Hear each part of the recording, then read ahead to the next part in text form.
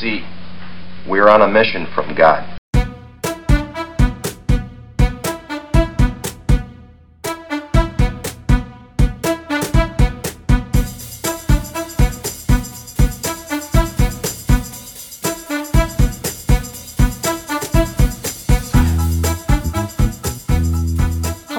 Welcome back to the podcast. I'm your host, Amanda Qureshi, also known as The Q.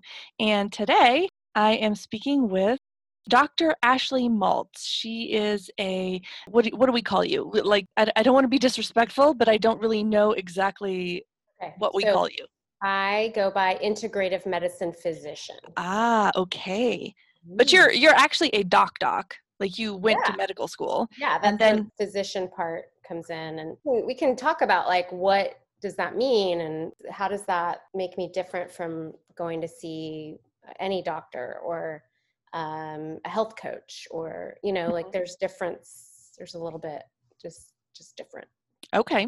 All right. Well, first, before we do that, I want to tell people that the way that I met you was through the Sisterhood of Salam Shalom, because we were both involved, or we are involved with this group that does sort of relationship building between Jewish and Muslim women. And so I met you in our cohort that is here in Austin.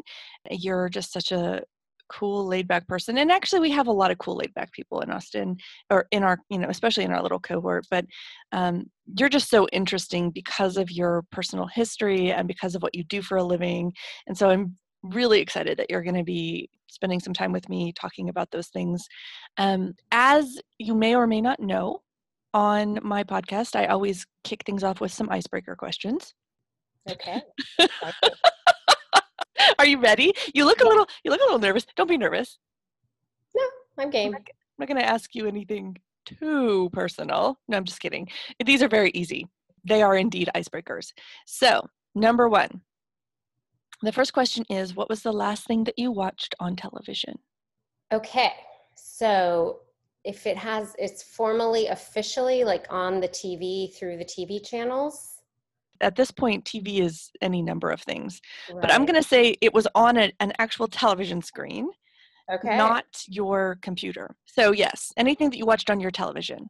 So I don't have cable, and I have had a little extra free time lately, and I have been watching old reruns of Roseanne. Oh. From the 90s or 80s, or I don't even know when she was around. And, it just takes me back to like Darlene and Becky and DJ and just life back in the 90s. And it's also just because that's just what's there.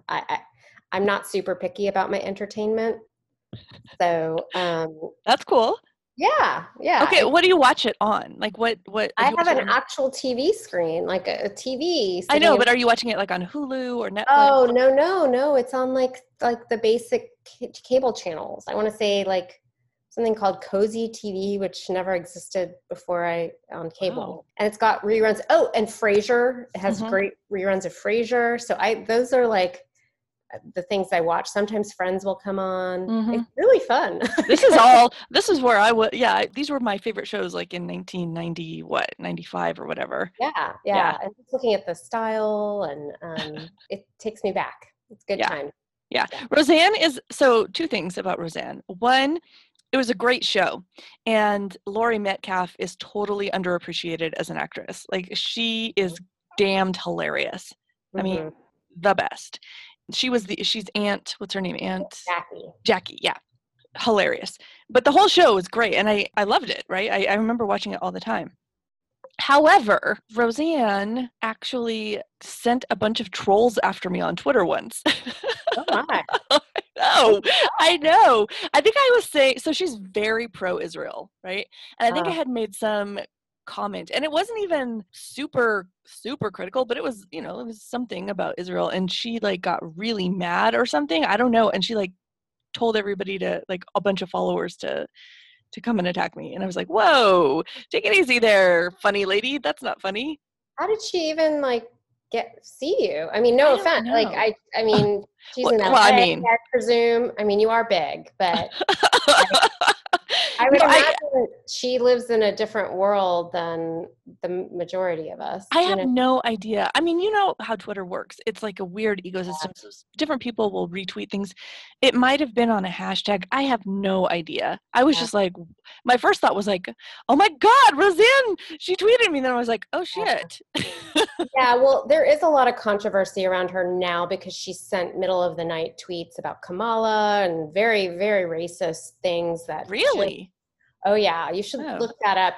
So actually her castmates, Becky, Darlene, DJ, they cut ties with her. And now they're creating a new show called The Connors without Roseanne. What? Can you do that? I know, it's bizarre. I was reading all about it because I was like, I knew there was something that went off with them, and then I actually they were showing the newer episodes from maybe like 2 years ago. Mm-hmm. And I was like, who are these? There's all the kids moved back into the house with their kids, which is bizarre, but life circumstances. And I think DJ adopted a African-American child. And so I was like, or something, because there's this child who's clearly not from the family. And I was just like, I was trying to look into the backstory of that. And then I found all this other stuff that she says it, and she was on Ambien in the middle of the night, and it caused her to tweet these really racist things about Kamala. And so wow, take all that out of it, and you just watch the show. It's still an entertaining show. It's a great show. Look, I'm one of these people that I don't have a hard time detaching the product from the person. Like I recognize that much of the art and music that I enjoy and have enjoyed throughout history has been made by people that were brilliant, but also possibly assholes, right? Like that's just how it works. Like you don't have to be a good person to make great art. And so, I mean, I get that. And I mean, I try not to throw too much money at people that I know are terrible people, but also some of it's okay. Like if I were to cut off everybody who was problematic, like I would have very few things to choose from. So right. All that is to say. And bottom line is we're all human beings, and we're all biased, and we all have our beliefs. Whether or not they're true is another story, but we have our beliefs. And, I'm talking about like 8 p.m., very mindless entertainment, so. Right. Yeah. Yeah. And let us say unequivocally that show was groundbreaking, and it was very well done. It was very funny. Like the original Roseanne was just really amazing. Right. Yeah. Right. I like it when my icebreakers lead to interesting conversations. Yes. Okay. The second question is, what's the last book that you read? Oh, it's been a little while. I've not been on a reading kick lately for some reason. The one that pops in my mind is a book called Buried Rivers, and it's brilliant. I loved it. I read it so quickly, and I gave it to my mom, and I gave it to my ex-partner, and I was like, everyone has to read this. It's about it's a true story of a woman in Boulder, I'm sorry. I can't remember her name, but anyway, she's born to Holocaust survivors in New York City, and grows up that way, and ends up in her teenage years. Like she was born in like the 60s, I think.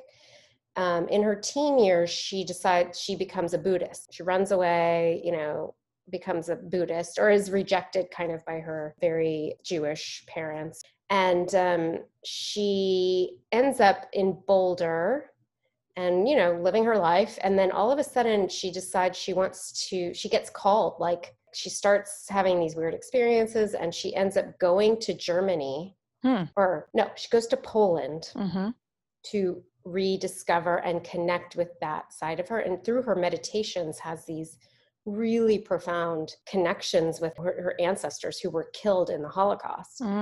So, and she heals, she's like healing a part of that. So it's Buddhism combined with some Judaism, with Holocaust, with spiritual, like, I don't know, I'm really into kind of the spirit world and mediums and things like that. So it's a really good book. Wow. And what's it called again? Buried Rivers, Buried. Wow. Yeah. I haven't heard of it. It sounds super intense. It's not a happy book. I cried Mm-hmm. at times, but mostly because I felt a connection Mm-hmm. to that and where she was. And my grandmother was from Poland, and like right there. And it trickles down in our DNA and our Mm-hmm. the things that the stories we're told and the guilt we might feel about living our life, Survival. Yeah. like differently than our ancestors. So it had profound implications for me. So I Wow. enjoyed it. But I think everyone should read it. I think it's a great book. I think that sounds really interesting. And it kind of goes along with this thread I've been following around identity in this country because, we have such a strange culture here, or lack thereof, where a lot of people, even if you know where you came from, even if you know who your ancestors were because you've done the genealogy or whatever, you aren't, the average adult here, I don't know if there's really a connection to a lineage and to a culture and to their ancestry. I mean, I feel this profoundly. I wasn't even close to my own grandparents growing up. So you look at how human beings sort of evolved, and we have this need, this psychological and emotional need to know where we're from and to have like this identity that's rooted in something. And in America, there's really very little that ties us all together as a society. And so you see a lot of people that are just out there kind of searching, and I think that leads to some really strange things, right? I think that leads to some really strange sort of attempts at self-definition that play out in all kinds of weird, sometimes wonderful, and sometimes really destructive ways. A lot of times you hear that people who are attracted to cults or gangs or who are involved in terrorism, they're kind of alone in the world, right? They feel detached. They don't really know where they belong. They don't have a place. And so these groups attract them because it gives them a sense of belonging and identity. And that's really, I don't know, I feel like I don't know if it's inevitable in our society, or if it's just a byproduct of having such a pluralistic environment. But one of the things I learned or I've admired from being around so many Jewish people is that there is that kind of most of the Jews I know do have some kind of connection to an identity that supersedes just their average Americanness. Yeah. So just to give you an insight into the way my identity was formed, my parents are immigrants, and the South African Jewish community is very different than it is here in America, or from what I grew up around. It's very insulated, it's more like it was back in the old countries, in Eastern Europe, and that has its pros and it has its cons, right? So I was the first American of my family. I can run for president. Thank you very much. I will not. But I could. I And would vote for you, FYI. well, thank you. So I grew up in Houston, in Texas, to South African immigrants. So and Jewish South African immigrants. So my first identity, I would say, was Jewish, American, South African, Texan. Like it went from like these small circles out, and then globalist. So when we traveled as a family vacation, it was every couple years, and we would travel back to South Africa. We never went, maybe once or twice, went to Florida. We didn't do a lot of inner America travel. It was always, my parents were saving up to take the whole family back to see my cousins and aunts and uncles and grandparents and all the things. So I've had to unpack a lot of identities, and then put female on top of it. And It's like even more, because South African women, and at least the ones that I was raised around, are very proper, very in their place of the kitchen, and, very much, I grew up serving my dad and my brother dinner until I was a teenager, and I decided I was not going to serve my brother anymore. My dad, I will happily serve till the day I die, but my brother, he can get it himself. But you know what I mean? Like, so men ate first and then women would get their plates. And then, it's just, and it wasn't like oppressive. We weren't forced, we weren't abused in any way, but it's just yet another layer of like identity. And it's fascinating to me to think back and how far and different my life is from that. And now I'm in Austin and everyone's like egalitarian and pluralistic and everyone, women empowerment and all the, and it's been like that for, everywhere I've lived, but more so in Austin. And I consciously chose Austin to move back to, because I wanted that. I wanted progressive values and to, be accepted for whatever and whoever I am and not have to have all these, and that being said, I still love my South African community. I still love my Jewish identity. I'm proud I'm from Texas most of the time. So Yeah. it's really interesting. Are you markedly different from the rest of your family as you live now, in the way that you live now? Or do you think that they've also kind of, during the years that they've been here, maybe changed and become more aligned to the culture here? Everyone has Americanized, I would say. Yeah. For the most part, religion no longer plays as much of a value in our families' lives. And honestly, it's kind of sad. Like, a lot of my cousins, they all have their families and I love them all to death and I take them as they are. I could care less. But we really used to get together every Friday night and as a whole family. Like, I was the baby of the cousins, so I loved it. I was like, my cousins are coming and my grandparents and and now everyone's got their soccer and tennis and gymnastics and all the different things on Friday nights and Saturdays, and like there's just not that much of an effort made towards that. So I do miss that. And also they're all in Houston. I live in Austin. So but yeah, there is like a secularization that has happened, and it's great on some levels. And then it's also like, I miss how I grew up, but that doesn't mean one way is better than the other. It's just how, I guess I'm holding on to the past, I don't know. I feel like it's not a judgment of whether it was better or worse, but I think that it's okay to have that kind of nostalgia for the things and the places and the people that formed you. And that doesn't mean that you don't like or value where you are now. And I kind of feel like we are asked to make that choice a lot. Like, are you better person now? Well, I'm a different person now, right? And I don't know. So in some ways I am, and in some ways maybe I'm not. I don't know. Yeah, I mean, I used to, oh God, the family traditions were so important to me growing up. And now, they are, but they're not as much. And I don't have children, so that's the other part. Everyone else has children, and they're growing up, and I'm watching them go on, and soon they'll be having their own kids, and I'm just like, that's crazy. But the major traditions are still kept, and that's fun to be a part of. But there is something like, it's just, I miss the old days of being around my family.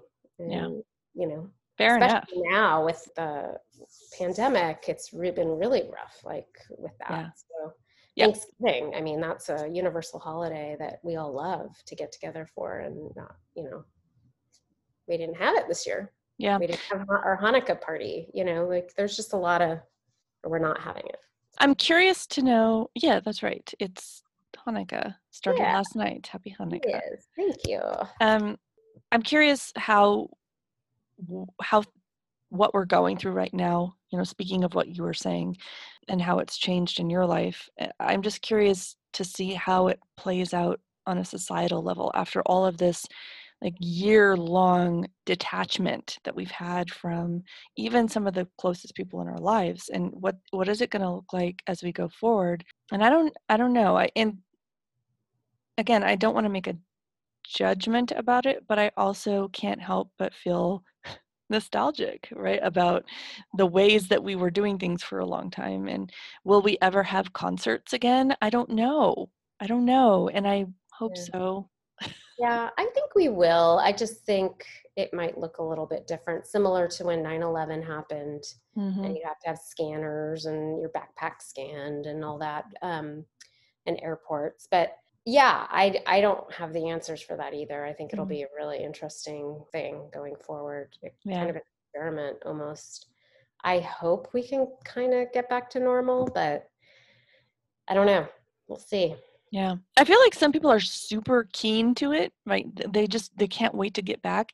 And I feel like other people, I don't want to say are broken, but they've kind of like, they're just like, I will never go back to being the person that I was before. And so it'll be interesting to see how all of that plays out simultaneously when we're finally free to kind of move about the country. Yeah. You are free to move about the country. Yeah. Right. And travel. I mean, I really am longing to get out there again, Yeah. you know. Yeah. But at the For same time, sure. it's kind of cozy and happy at home. You know, it's this weird dynamic of being comfortable and where you are, Yeah. and probably what most people have experienced as a human since pre our times. You know, like they weren't able to just hop on a flight and go wherever they wanted. Yeah. So, and if they did, it was super expensive and, you know, Mm-hmm. kind of once in a lifetime type thing. So, Yeah. yeah, Totally.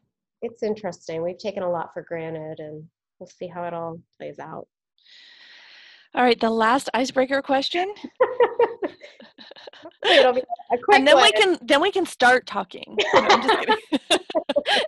Is what did you have for breakfast? What did I? Oh, oh my God, I have discovered the best hummus. And Oh, yes, okay. You probably are a hummus aficionado. I do like the hummus. Yeah. So it's called Majestic Sprouted Hummus. What? Yes. Just the name is exciting. I wanted to call it the most magical or majestic sprouted hummus when I posted about it this morning, but I was like, well, that's the name of the product. And I got it at Nature's Grocers. I hardly ever go there. I just happened to be at the Triangle for an errand, and I went in and I found it, and it is delicious. Really? What's different about it?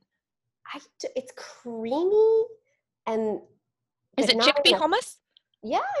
Huh. It's not thin. It's like thick-ish. Uh-huh. It's just the perfect consistency. I don't know what the difference is other than it's sprouted garbanzo beans. So I don't really understand the difference, but it is worth a try for sure. And I put them on these.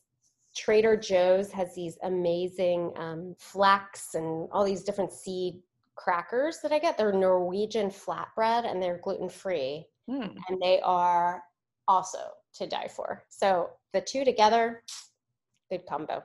Excellent. Yeah. Tell me again the brand of this hummus. It's called Majestic Sprouted Hummus. I can go find it.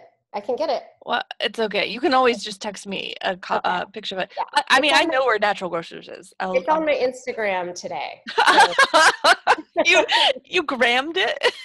It's that good. I felt like the whole world needs to know about it. Okay. Yeah. I'm not one of those people that doesn't like it. Like, I don't understand when people say, you know, nobody wants to see a picture of your lunch or whatever. I'm like, I fucking want to see a picture of everybody's. Like, all I want to see on my Instagram is some food. Just take pictures of food, please. Yes. Like, who are you? Like, what kind of content police are you? Get out of here.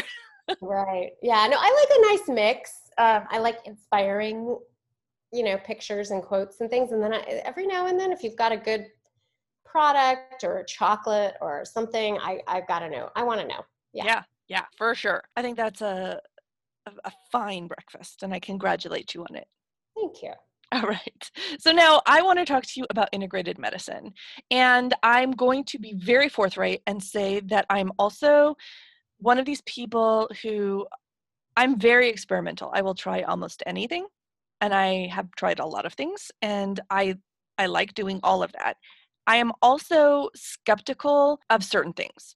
So I think that there's a lot of things that have value, but I don't think that they have the value that people think they have, right? So a perfect example would be like essential oils, which I love and I buy them and I use them, but I don't know that they have necessarily healing properties. I think they have psychological properties. I think they have emotional properties, which again are connected to your whole mind body health situation. So maybe in some way they do help, but like I don't know that I would trust, it like an oil to do some kind of disinfecting or something like that. I don't know.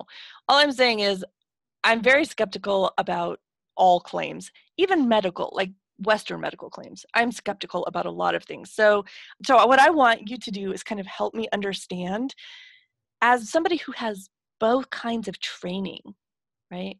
Which there's not a lot of people that I've talked to that can say that they are an expert in both areas. You've been through the Western medicine track and you also do a lot of this sort of holistic integrated stuff too. Right.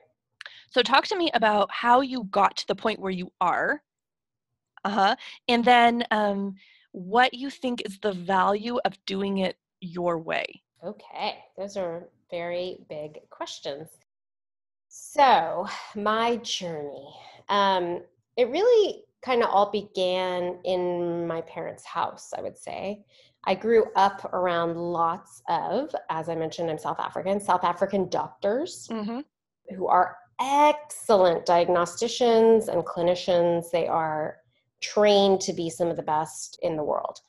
And they're extremely allopathically oriented. So if it didn't come from a guideline or the American Academy of whoever, then it doesn't exist in there. That's the gist I got growing up. Granted, I didn't really know anything about alternative or holistic medicine growing up. All I knew is I need to be healthy and I need to eat lots of vegetables, and my dad exercises constantly, and I had a very big interest in psychology and just growing up, and well, in college, I guess, having gone through a lot for myself.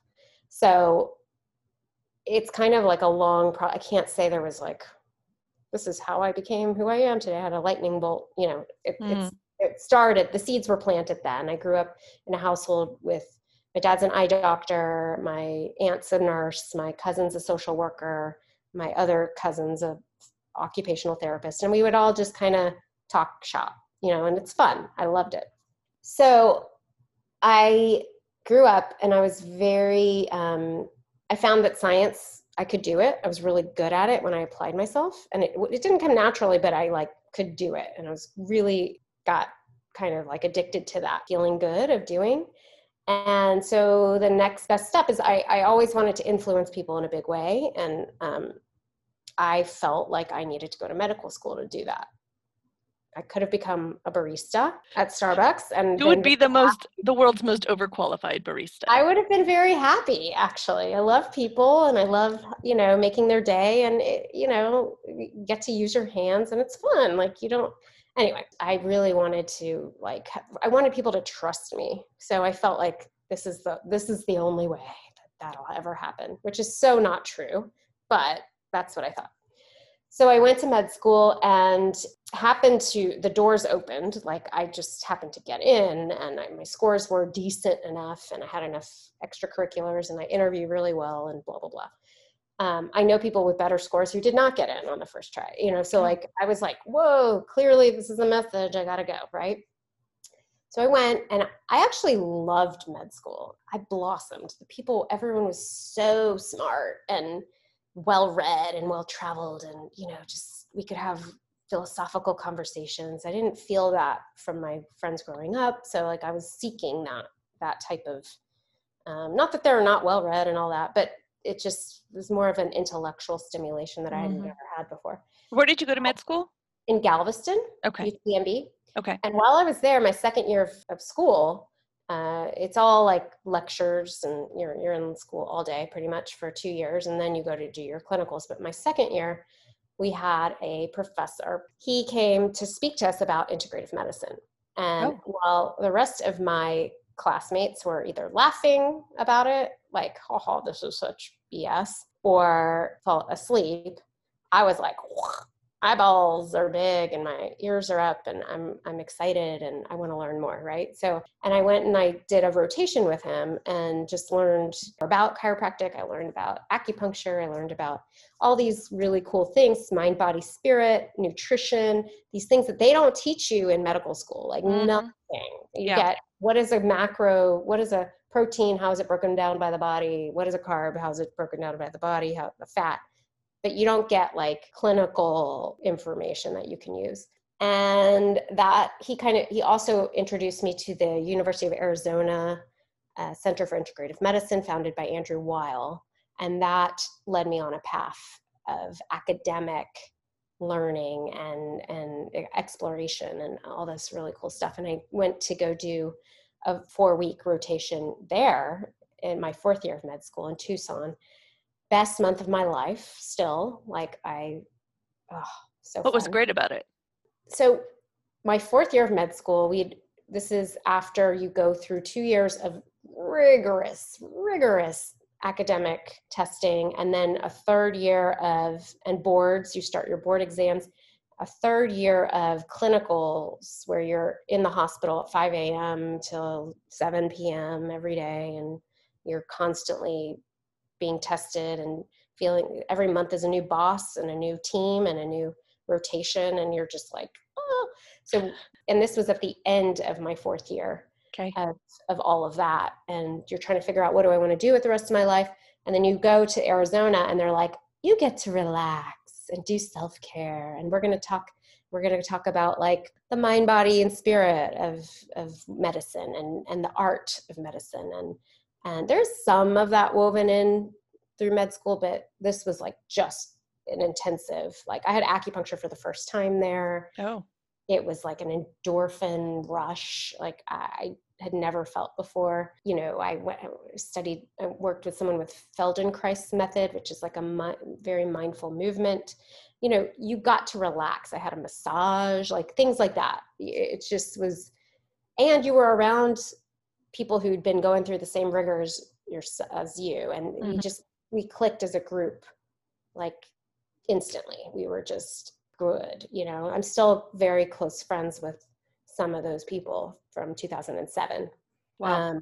Yeah. And then to even add on top of that, there was the intellectual stimulation of learning every day from the top of the top in integrative medicine. So Dr. Weil came and spoke with us, and we got to meet with him, and Dr. Randy Horowitz, who's a very well-known allergist and immunologist in the integrative world. Dr. Torona Lodog, who like I idolize and I love to death. She's amazing. She could speak for rattling off evidence for like 20 hours and not stop. She's amazing. I don't know how she does that. So it was just an amazing time, and it was fun. We got to go out and do stuff, you know, it was just fun. Anyway, Then I went to residency in Galveston, and that was not fun. Not fun at all. There was no fun to be had for a few years. You're really selling it. I don't recommend residency. Lots of learning, trying not to kill people, trying not to harm them. You know, that's the main goal. And then I returned to my roots. In my 4th year of residency, I got to do lots of rotations in public policy and MD Anderson, and they just so happened to be featuring Dr. Torona Lodog, who I just mentioned, during the 1 week a year that they have a integrative medicine observership and clerkship and research week at MD Anderson. And she happened to be the speaker that week. And so I went up to her at the end and I was like, hi, you remember me? She's like, oh, hi, Ashley. I love you, blah, blah, blah. And she remembers everyone. She's amazing. And I asked if there was like a fellowship I could do that is not, so the University of Arizona fellowship that you have to pay for. It's a paid tuition. I see. But I wanted to get paid. And she said, yeah, actually there's a spot open in Stamford, Connecticut with this program. And I was like, oh my God, Stamford. I love Stamford in California.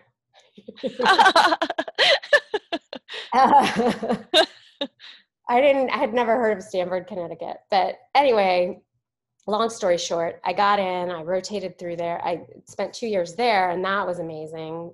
amazing mentors, learned everything from hypnosis. I don't practice hypnosis, but I could have gone that route.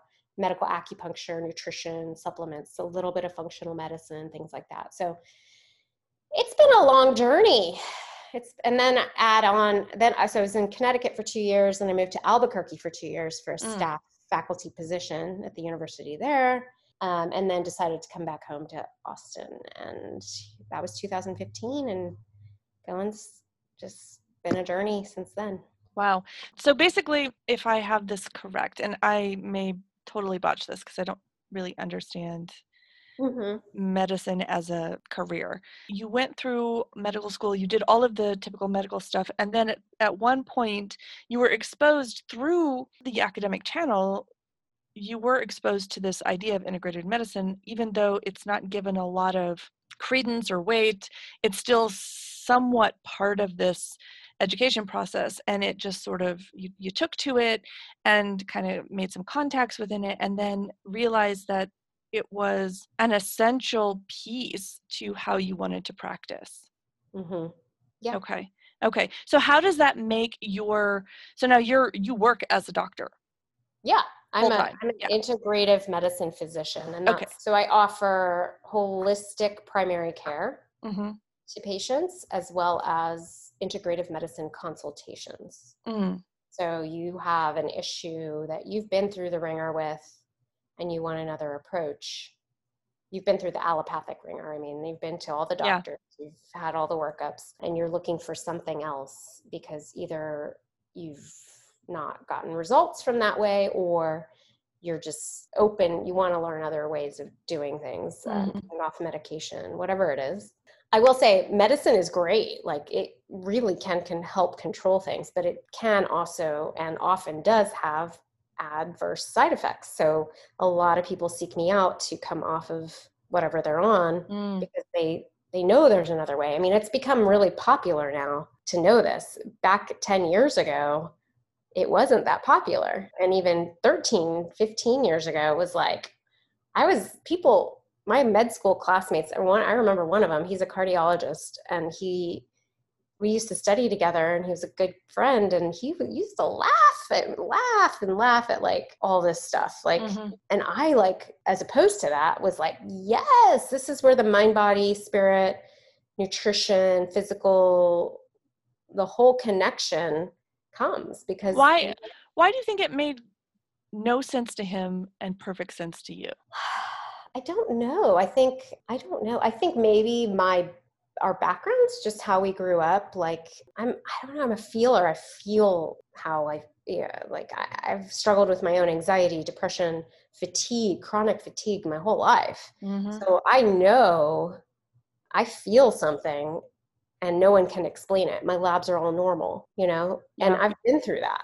I know what that's like, I don't know. I think maybe just an open-mindedness.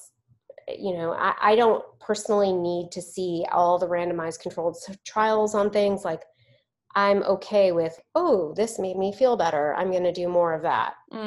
Okay, as long as it's not harmful, and yes, I will guide people with evidence or lack thereof, but we have to get off this train of, like, evidence in that way being dogma, because it becomes dogma.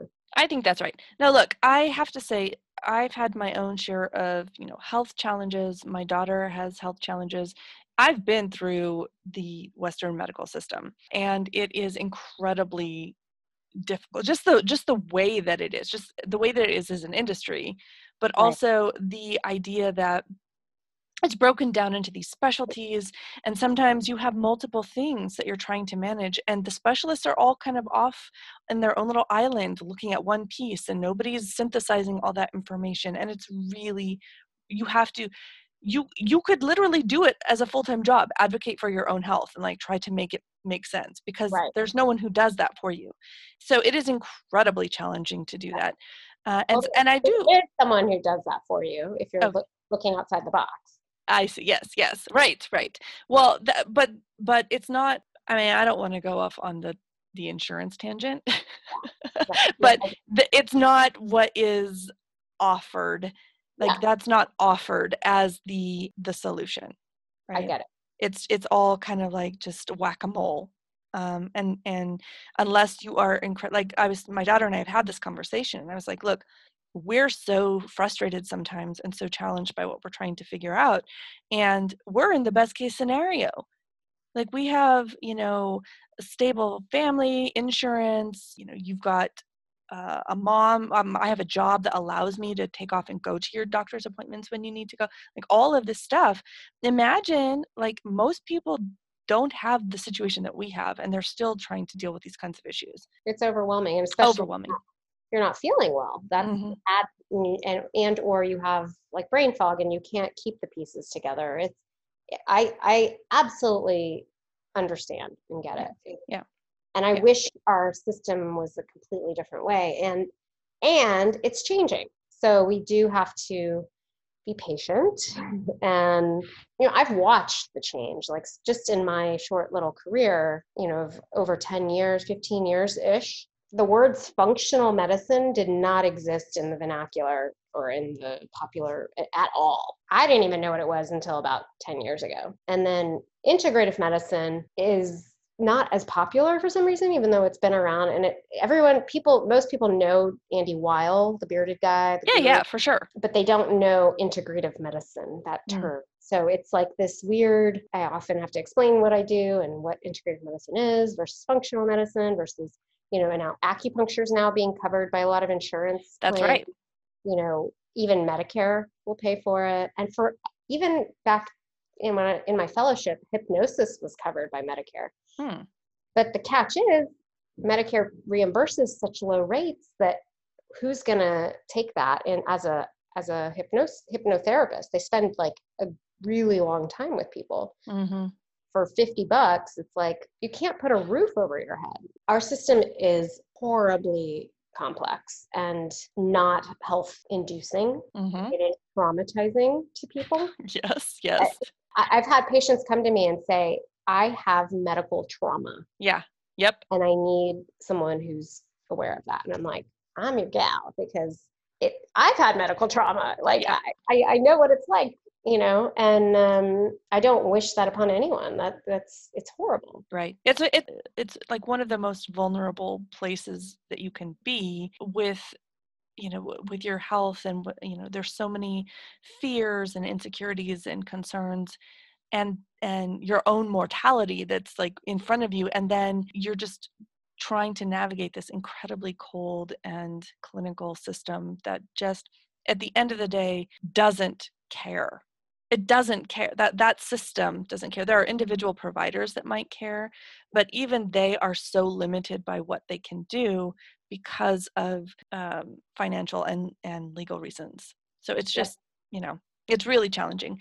I appreciate that. And I do say, even as a skeptic, like I'm on the same line of thinking that you are, which is that I do, like I said, I experiment a lot. So if I try something and it makes me feel better, I'm not a fool. I'm like, yeah, all right, I'm going to keep doing it, right? Like I take certain supplements. Like I love my vitamin Bs, man. Like they make a difference in my life, and you can say whatever you want to say about it, but I know for a fact that it works for me. So there are certain things that I'll try, but I don't know that there are reasons to make broad sweeping statements about them. And I think that's where the issue comes up. The other thing is, and we must be honest about this, I too lived in Albuquerque for a while. So I know, and I mean, I say that because that particular area has just like a lot of these types of people. There are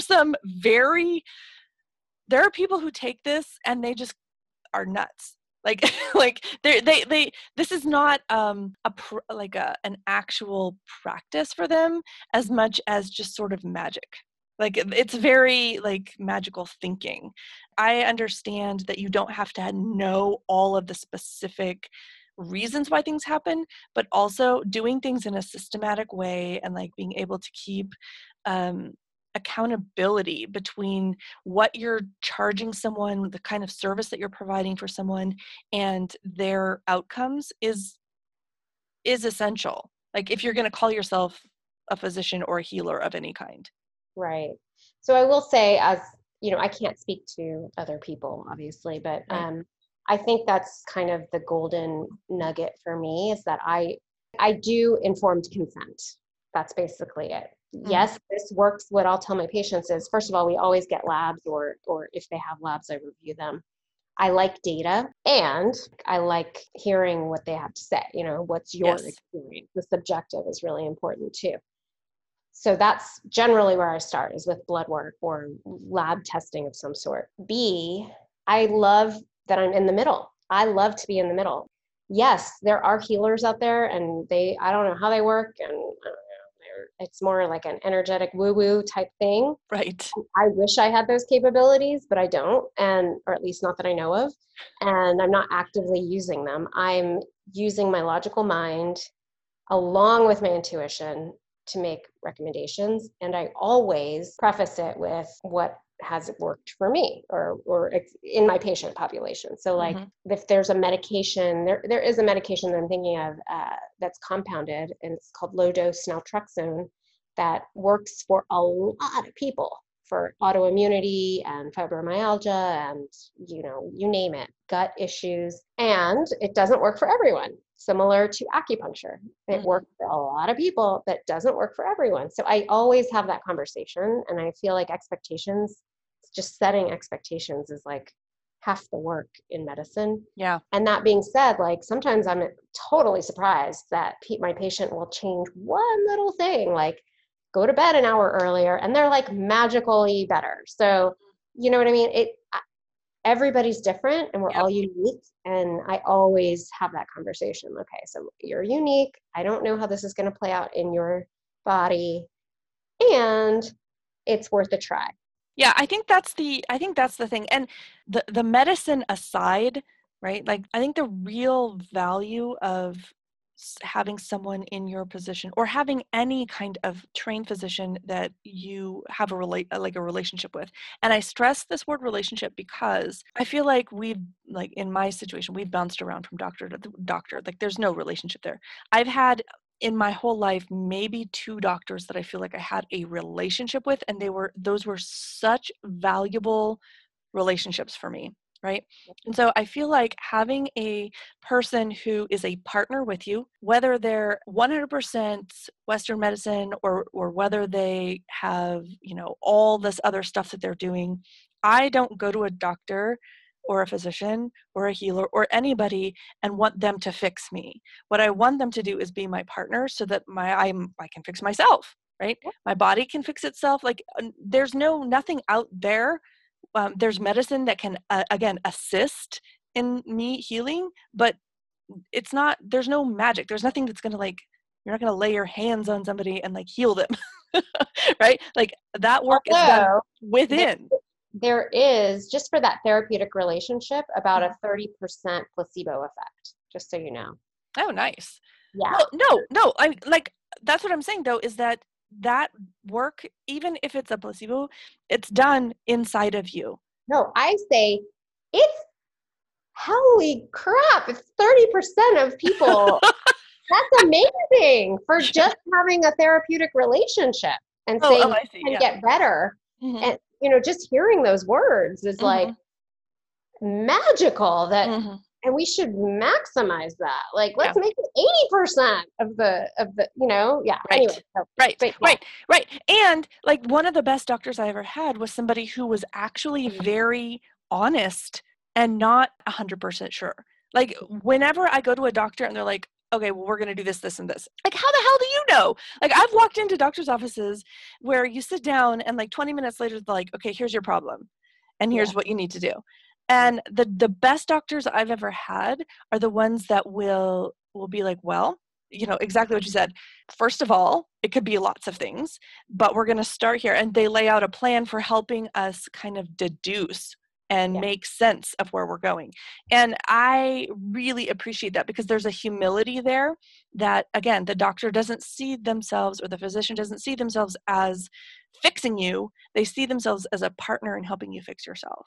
And to me, that's like an essential thing. Yeah.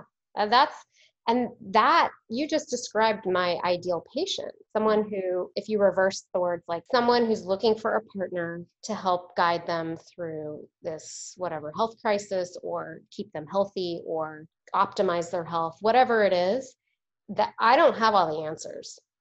There are just the internet, like you Google one thing and you get a ridiculous amount of information. It's completely overwhelming for everyone, not just me, but like I can't keep up with all of that. Like the newest, latest, greatest biohack.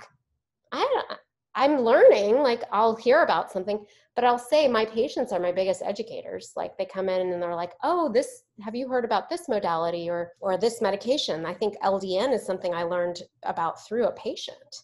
It's not something, and I use it a lot now, it's not something that I've also heard other doctors saying, no, I'm never going to, that's not, no, I'm not going to open my mind to that, So I think it's about finding the right partner and to meet you where you are. Like maybe you do need someone who's like, this is 100%, we have to do this and you have this and go on your merry way. Great.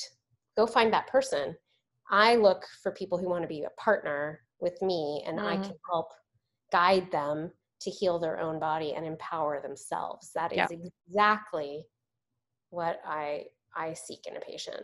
That being said, I'm not perfect by any means. I make mistakes. Things fall through the cracks, like it's just, I'm just a human, but, and again, I don't have all the answers, but I definitely know that. Right. Well, like I'm saying, like that is an essential thing, because what is so frustrating is this idea that there's this special class of humans who are know-all and be-all. And look, I have lots of respect for people who have dedicated their lives to medicine and who have sought that intense experience of academic and practical learning and are also generally, have taken an oath to help people. Like, I respect that, but also exactly what you said, they're human. We're all human. So it just, to me. And things are constantly changing. Yeah. All the time. I don't think any doctor prior to the internet had this rapid amount of information changing constantly, like new drugs, new therapies. I mean, just look at how fast the COVID vaccine has come out or is coming out, like, which is slightly concerning. I'm not going to lie. And not be first in line for I'm old school. I like things to be played out first with everyone else before I'll prescribe it for my patient. And that goes for all medicines. Like I don't do new medications. They're also super expensive, so I don't see why anyone would use them. But anyway, I just think that there's so much information and we're so overwhelmed, and I kind of like to just go back to the basics. You know? And again, it just brings up the point, if I'm God forbid, in a car accident and have a trauma, I need a trauma surgeon who's going to take the reins and I don't want I want them to be completely the best, surgeon and super A-type and do it. Yes. Or a heart attack. You want that cardiologist to know what they're doing, right? So it varies by modality. So that's also important to say. It's true. But I think that most of the relationships that we have with doctors, you don't have necessarily a relationship with your surgeon. Like that is a very specialized and, specific thing that needs to be done. It's a very technical skill. But how many times in your life do you need that? Right? Hopefully very, very few, if any. But on the other hand, it's the day-to-day living. Your health is not something that just you can ignore. Like it is a concern that you think about. I mean, good Lord, how often, like, especially now that I'm in my 40s, like how often, like we get together socially with our friends, what do we talk about? We talk about our health all the damn time. Our conditions and our medications and what we're eating and whether we're exercising and what, like that is a huge, and the older you get, that's like the topic of conversation. So all I'm saying is, yes, there's a place for technical skill when it comes to medicine, but that isn't how most people are engaged with medicine as an industry or as an idea. And I feel like and yet I feel like the way that our healthcare system is set up is that we're being forced to engage with it in that as a purely technical thing. Right. Right? Like it's an archaic system. I mean, it comes from the system itself has not really changed other than managed care since, I don't know, 200 years. We're talking like the term residency comes from the doctors living in the hospital as residents. We still, the Hippocratic Oath there's a more modern one where doctors are not putting their own health at risk. I mean, yes, in a virus, but there's some like ownership of like, I'm not gonna work myself to death to help others. right. Like there's some boundaries. Right. Right. Well, that's what I was thinking when you were talking, like the story that you told about, when you discovered this different path while you were in med school, the juxtaposition between, this super intense experience of like, I don't know if it was residency. It was like you were doing, this, huh? In Arizona, the self-care part. Yeah, like when you went there and you were able to sort of relax a little bit, like you had all this really intense education and like, these experiences and like practice, and then you finally go to this place and you're like, oh, I should be taking care of myself too. Like that's a huge piece. Like why would you train the people whose job it is to take care of other people to punish themselves? It makes no sense. That's $1 million question right there. It's so weird. That's a whole nother episode because And it's notorious. Like I've talked to lots of doctors and they'll tell you residency and all of that, like even the last year or so of med school is just so hard physically and mentally and emotionally and in every way. I used to wonder why they were training us for the apocalypse. And now with COVID, I do understand that because honestly, a lot of doctors are living through that right now. And yeah, it makes sense. I'm very fortunate to not have to deal with that. But if you're a pulmonologist or ICU doc, you're working every day, for months right now. So I get that, but I had those thoughts, like, why are they training us for the apocalypse? Like we have so much information and we can look things up and, there's all this stuff. But the bottom line is it all comes down to money. And it comes down to the industry itself and the hospitals have to keep their lights on. And it's a really unfortunate situation that we've gotten ourselves into. But that, again, a whole nother podcast. Yeah. Tell me what your practice is now. So my practice is at where? Yeah. Like, what does it look like? Where do you work? At West Holistic Medicine downtown in Austin. So 9th and West, and it's a cute, really nurturing space. We are seeing patients by telemedicine and in person. And we just offer really personalized, high quality, high touch care. That's really the bottom line. And then there's, I have my specialization in integrative medicine, and we don't see kids or pregnant women. I mean, if you're trying to conceive, that's a different story, but yeah. And we're taking new patients, and we have an acupuncturist in the house, in the clinic, named Jameson. He's fantastic, and he takes some insurance plans, so that's good. And then otherwise, we're all fee for service, out of network, and we take HSAs and FSAs, so that's a good thing. Oh, that's good. Yeah. Okay, well, I will definitely include, links to all your stuff in my show notes, especially if people are here in Austin. And now with telemedicine, I guess you could see people anywhere. In Texas and North Carolina. So as licensed practitioners, we're not really allowed to see patients anywhere where we're not licensed. Got it. Okay, makes sense. So then let me ask you this final question, because I think it's an important question, and that is, do you love your job? Yeah. Good. I love what I do. Yeah. Obviously there are things that need to be improved upon, but I love helping people in this way. It's really rewarding, really rewarding. I would love to not have to document every little detail and, you know, spend less time there. But other than that, and I'd love to go travel the world for a living, but, you know,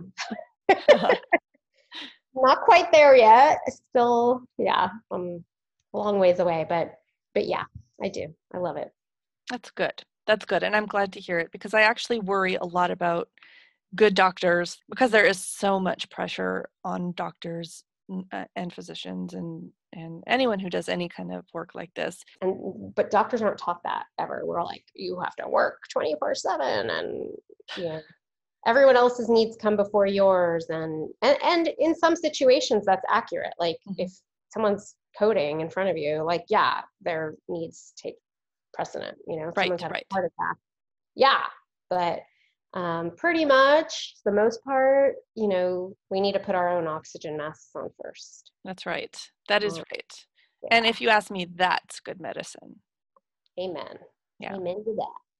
All right. Is there anything else you think my listeners should know from the great Dr. Ashley Maltz before we sign off? No, I think we've covered a lot. We have. It's such a good conversation. Each of these are so different, and but like, this conversation has flown by. I just looked at the clock. I'm like, what? Is whenever you talk to somebody who's just smart and on their game and passionate about what they do, the time just flies. And I hope that the people who are listening will also get caught up, because, I mean, that's the whole point of this, right? Is that there are so many interesting people in my life and in the world that I want to share that with the world. Well, thank you so much for having me. It's been a pleasure. Yes, please come back another time. I will.